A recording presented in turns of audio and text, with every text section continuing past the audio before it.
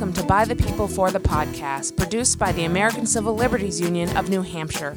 Today we're talking about bail reform, something that you may have heard in the press recently over the last few months. New Hampshire passed comprehensive bail reform in 2018 and modified it again in 2019. Bail reform refers to the part of the criminal justice system between the time of your arrest and the resolution of your case, all during which time you are presumed innocent. And while we go forth in this conversation, I want you to remember one really important fact. 2/3 of the jail population in this country are people being held pre-trial, meaning these are people who are being held before the resolution of their case. They have not been convicted, and yet they're being jailed. Bail reform sought to change that here in New Hampshire. Today, we'll be speaking with 3 people who have direct experience with the bail system in New Hampshire. The first is our ACLU New Hampshire Smart Justice Organizer, Joseph Lescaz. The second is Professor Buzz Scher of UNH Law School. And the third is Cynthia Musso of the New England Innocence Project. Before we talk to any of them, however, I must tell you, because our lawyers make me, nothing in this podcast constitutes legal advice.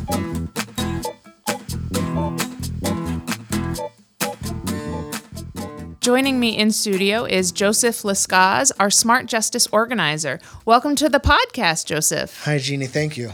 So you are our Smart Justice Organizer. For our listeners, can you help explain what the Smart Justice Campaign is? Sure. My job responsibility with the ACLU, in a broad sense, is to lower the mass incarceration rate in New Hampshire. And the Smart Justice Campaign is really focused on empowering formerly incarcerated individuals. Is that right? That is correct. I deal directly with people that are impacted by the incarceration system and find them and really develop their stories and find ways that what they've been through can help other people from either avoiding those situations or transition through reentering society.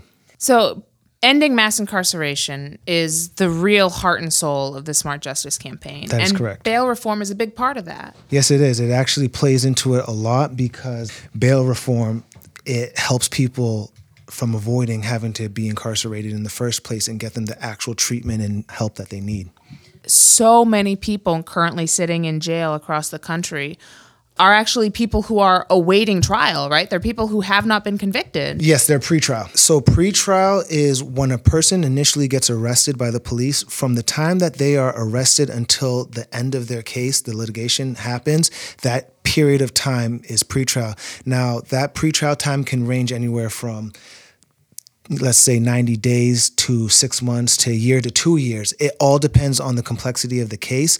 But during that time, it's very crucial because that pre-trial time allows a person to mount their defense. It allows them to seek alternatives to incarceration.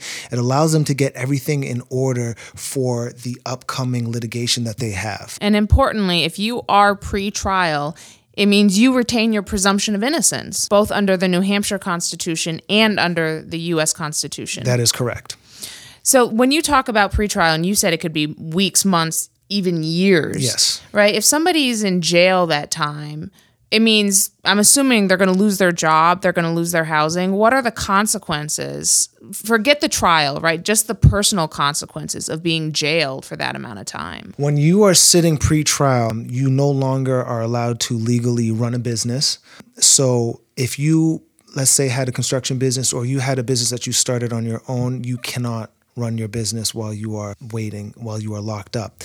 So that can affect your income, that can affect dependents, that can affect family members. The range is very far. When you are sitting pre-trial, you are, in a sense, you're waiting for the principal to come and decide what's going on. So it can affect you in so many ways. People that have children, they lose that one-on-one time, those bonding times, those moments where certain things happen and the parent is needed right then and there to address and correct that situation. Also, while you're sitting pre-trial, you lose your ability to strategize and advocate for yourself the way that you normally would be able to with the resources that are available to people that are free. I'm assuming you also lose an apartment, for instance, right? You're not able to pay rent. Housing, unless you have someone out there that is willing to pick up all of your financial obligations, yes.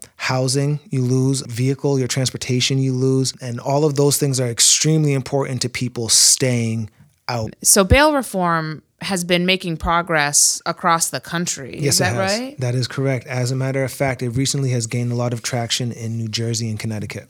And a bunch of other states. This is really seen as part and parcel to our nation's effort to end mass incarceration. I was just reading something the other day from the Vera Institute of Justice, and people across the United States are just waking up right now to the fact that the prison population is really destroying the country right now. Joseph, we've talked about bail reform, and you've underscored to me so many times why you personally are committed to bail reform. Can you share that perspective with our listeners? Why is bail reform so personal for you? We're talking about good people who made mistakes, not bad people doing bad things. We're not talking about letting people that are repeat offenders go. What we're talking about is this. I'll give you a scenario. So you wake up for your normal day. You go about it. It's a Monday, and things are a little off.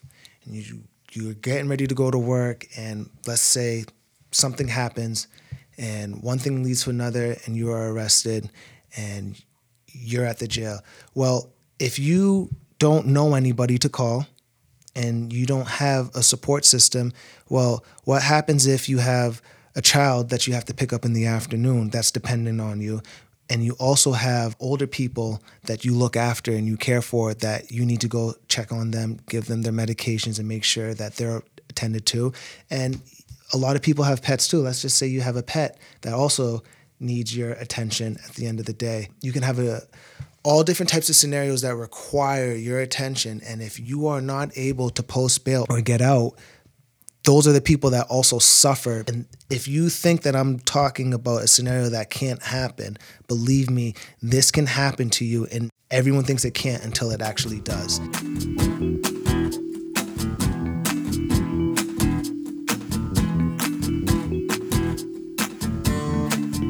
Now joining us in studio is Professor Buzz Scher. Welcome to the studio, Buzz. Pleasure to be here. Can you introduce yourself a little bit? What's your background? I was a public defender in New Hampshire for 13 years, trying all sorts of cases, dealt with bail issues on the ground for many, many years. Then for the last 25 years, I've been on the faculty of UNH Law. That's excellent. And you've been involved with the discussion around bail reform in New Hampshire pretty much since its inception. From the beginning. So let's start before the beginning. Let's start with the old bail system. What can you tell us about the system prior to bail reform? Somebody would come in front of the judge charged with a misdemeanor, and the judge would say, oh, you're charged with this misdemeanor. I always use $250 cash bail for this misdemeanor. The judge would have an informal schedule in their mind, and there would be no attention to the particular circumstances of that individual. So given that the amount of bail set never took into account a person's financial situation, what was the result when bail was set so randomly? Way too many people, probably hundreds of people over a year, but certainly in a particular day, there are probably 50 to 100 people around New Hampshire who had bail set less than $1,000, which meant the judge didn't really think they were dangerous. If the judge thought somebody was dangerous or the police said somebody was dangerous, they'd set bail at $25,000 cash or corporate surety or even higher. So, but these other people would have bail set at $1,000, $500, $750, and they didn't have that money. You know, as we know, 40% of the population can't meet an emergency of $500. So they would sit in jail until their misdemeanor trial, even if this was their first time in court. And very likely, except for the significant misdemeanor repeat offenders, they wouldn't get the amount of time as a sentence that they ended up serving pre-trial. So poor people were sitting in jail just because they didn't have money, not because there was a risk they weren't going to appear, not because they were dangerous. And in this situation, when somebody is awaiting trial, they're presumed innocent during this period of time. They are. You know, the best judges set bail knowing that the person before them may be guilty, but maybe not guilty. And that putting the person in jail when they may not be guilty really is a significant imposition, to say the least, in their life. And I assume if the charges are eventually dropped or they're acquitted, the state doesn't make them whole, right? The state doesn't pay them for the lost wages or their lost housing during that period of time of pretrial incarceration. Exactly. It is, in the worst of ways, time lost, completely lost in a very negative environment. So this is the context that the legislature came upon when it came to the conversation about bail reform, where we had hundreds of people every year detained in New Hampshire simply because they were poor and couldn't afford to pay whatever bail amount the judge set. So enter bail reform, SB 556, which was introduced and enacted in 2018. So tell us what SB 556 did. It divided the people into three groups. Group one was people who there was no risk of not appearing for trial. They were not dangerous in any significant way, and they get personal recognizance bail, fondly known as PR bail. They don't have to put up any money to get out. The second group was those who, given their past history of some sort, or given that they were from away, were a potential risk not to show up for trial.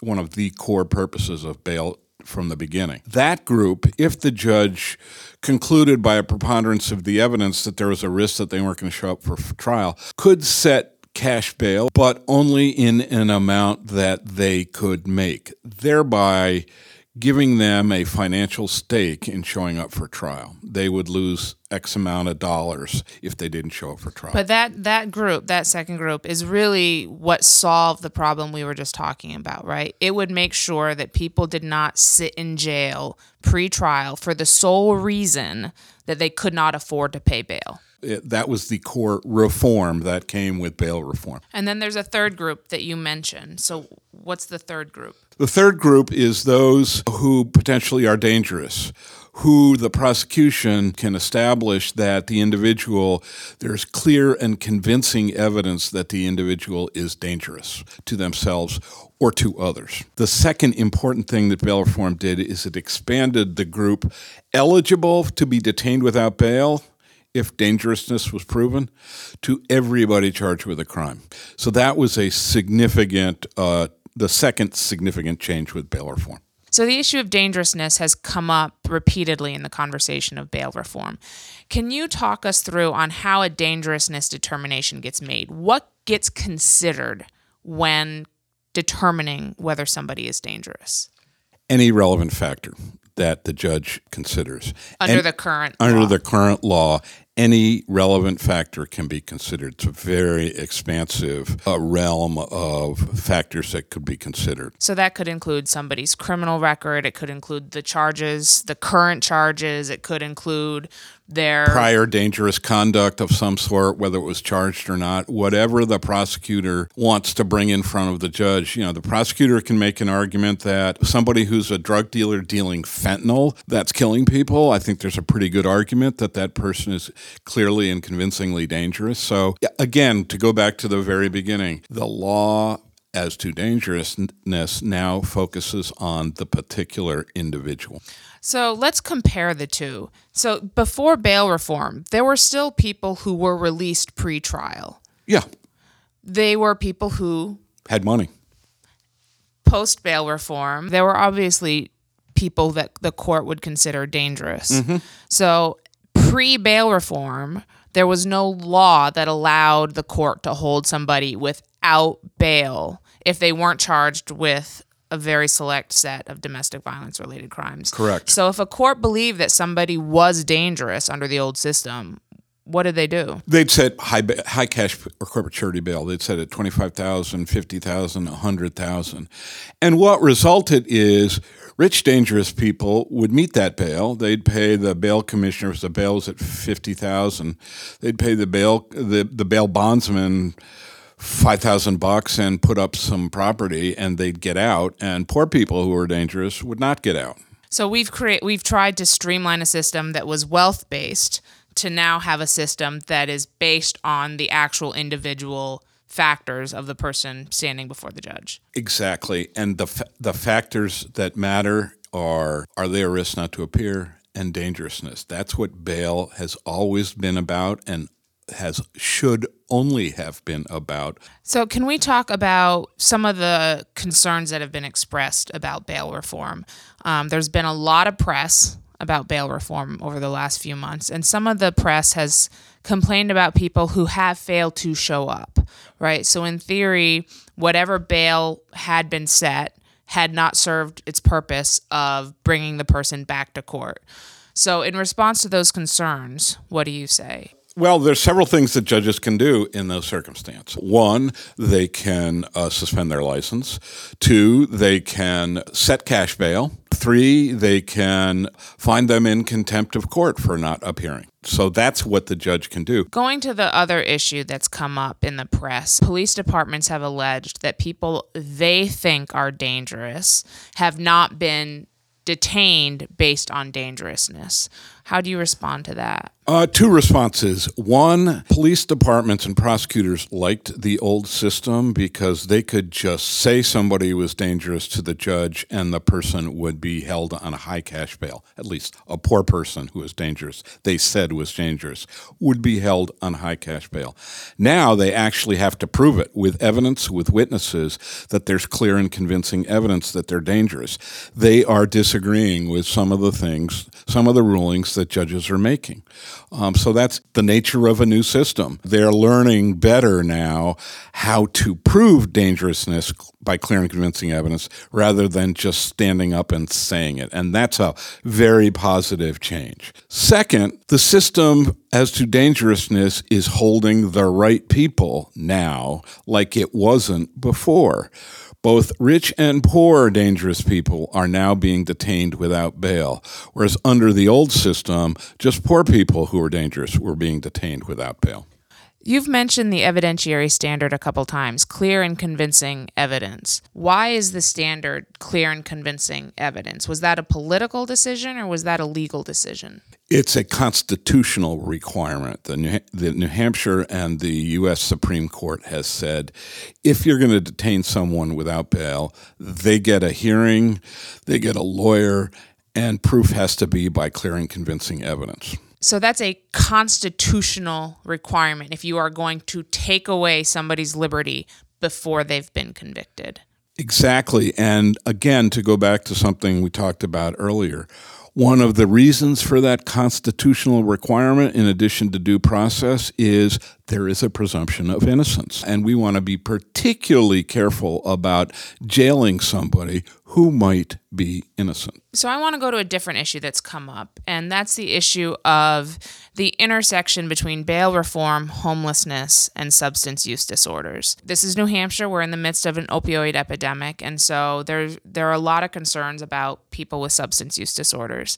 So my understanding is there's a provision in the bail reform statute that relates specifically to homelessness and to substance use disorders. Can you tell us about that? Yes, they actually appear in a couple of places. One, in terms of determining whether someone's a risk not to appear. In and of itself, homelessness is not a basis for that finding. So the notion then being that just because somebody is homeless, you can't make the assumption that they will not show up to court, and therefore you cannot use that as a reason for pretrial detention. Exactly.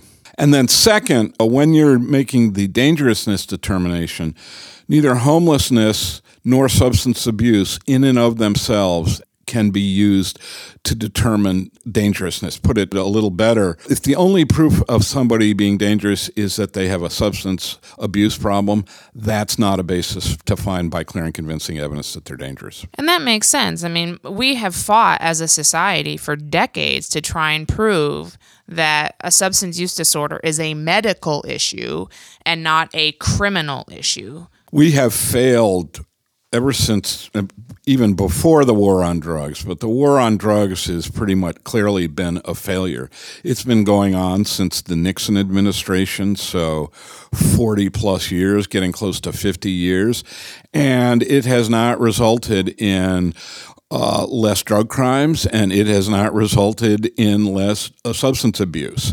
So we all now know using the criminal justice system to fix substance abuse or to address the substance abuse problem really has not worked and will not work. And I think it's almost self-evident that the same goes for homelessness, right? Jailing somebody does not result in them having a house. It doesn't result in them having a job. As soon as they get released, they're going to go back to the same condition under which they were prior. Exactly. Particularly when you're jailing a homeless person pre-trial for criminal trespass in a park. They're never going to get a jail sentence if they're convicted of that. And to jail them pre-trial just because you want them off the street is wrong. It's a misuse of the system, quite frankly. So bail reform passed the legislature with bipartisan support both in 2018 and in 2019. I understand that there's a bail commission that has been set up to monitor bail reform. You were on the bail commission last year. What can you tell us about that process? That was a really useful process where we heard from all the stakeholders.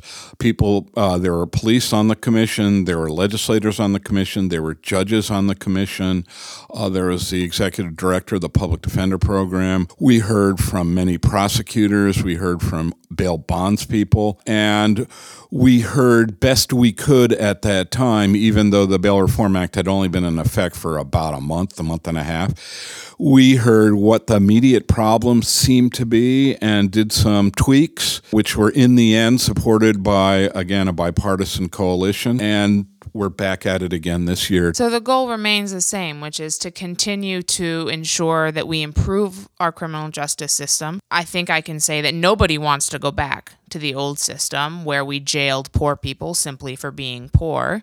And so we now have another opportunity to evaluate bail reform with all the stakeholders at the table and come up with bipartisan improvements if there are any. Exactly.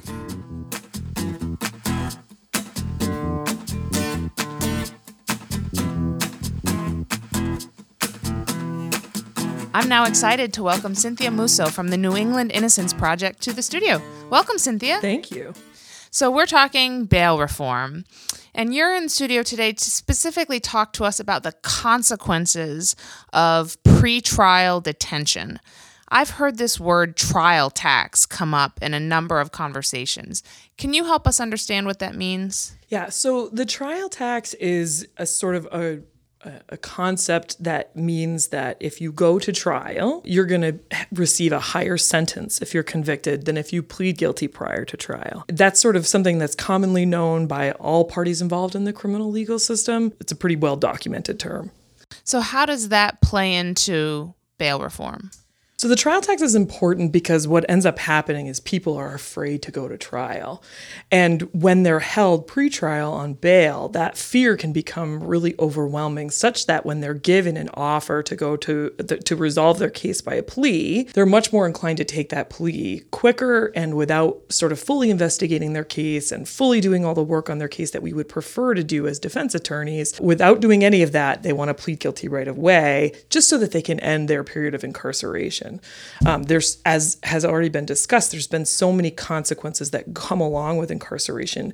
People want to end those as soon as possible for themselves and for their families. So the issue of pleas that you're talking about, one of the reasons that the Innocence Project and the New England Innocence Project care about bail reform is this pressure that gets put on people who are held pretrial to plead guilty, including people who may not actually be guilty. Right. That is our primary concern. So our main goal is prevention and correction of wrongful convictions.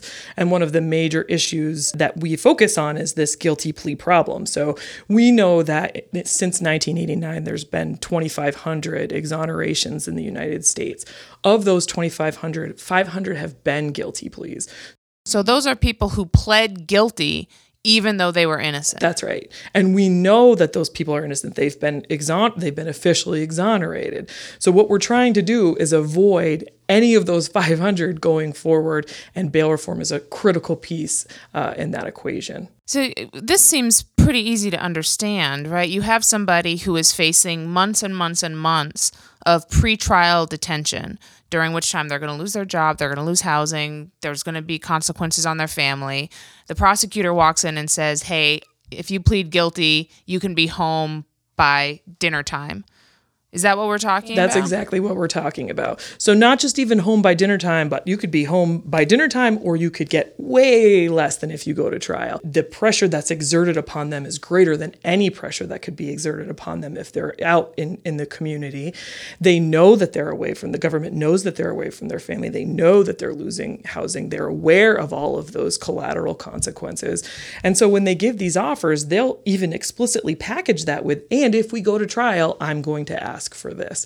It's explicitly sort of said, this is the benefit for you, and this is the drawback if you don't do what we're doing. Bail reform isn't just about bail. Bail reform really goes to how just is our system, how fair is our system. Right. Bail is sort of the first decision that's made in the criminal trial process, and that can affect everything sort of down the line, start to finish. I really appreciate you coming in and sharing the perspective of the New England Innocence Project, Cynthia. Thank you so much for taking the time. Thank you for having me.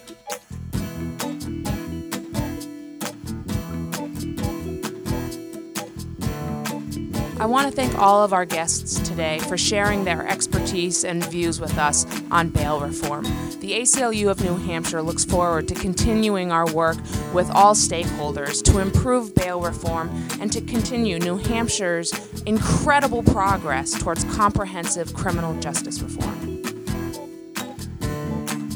The ACLU of New Hampshire is a nonprofit, nonpartisan organization devoted to protecting and expanding civil rights and liberties in the Granite State. For more information about our organization, you can check us out online at www.aclu-nh.org or check us out on Facebook, Twitter, and Instagram.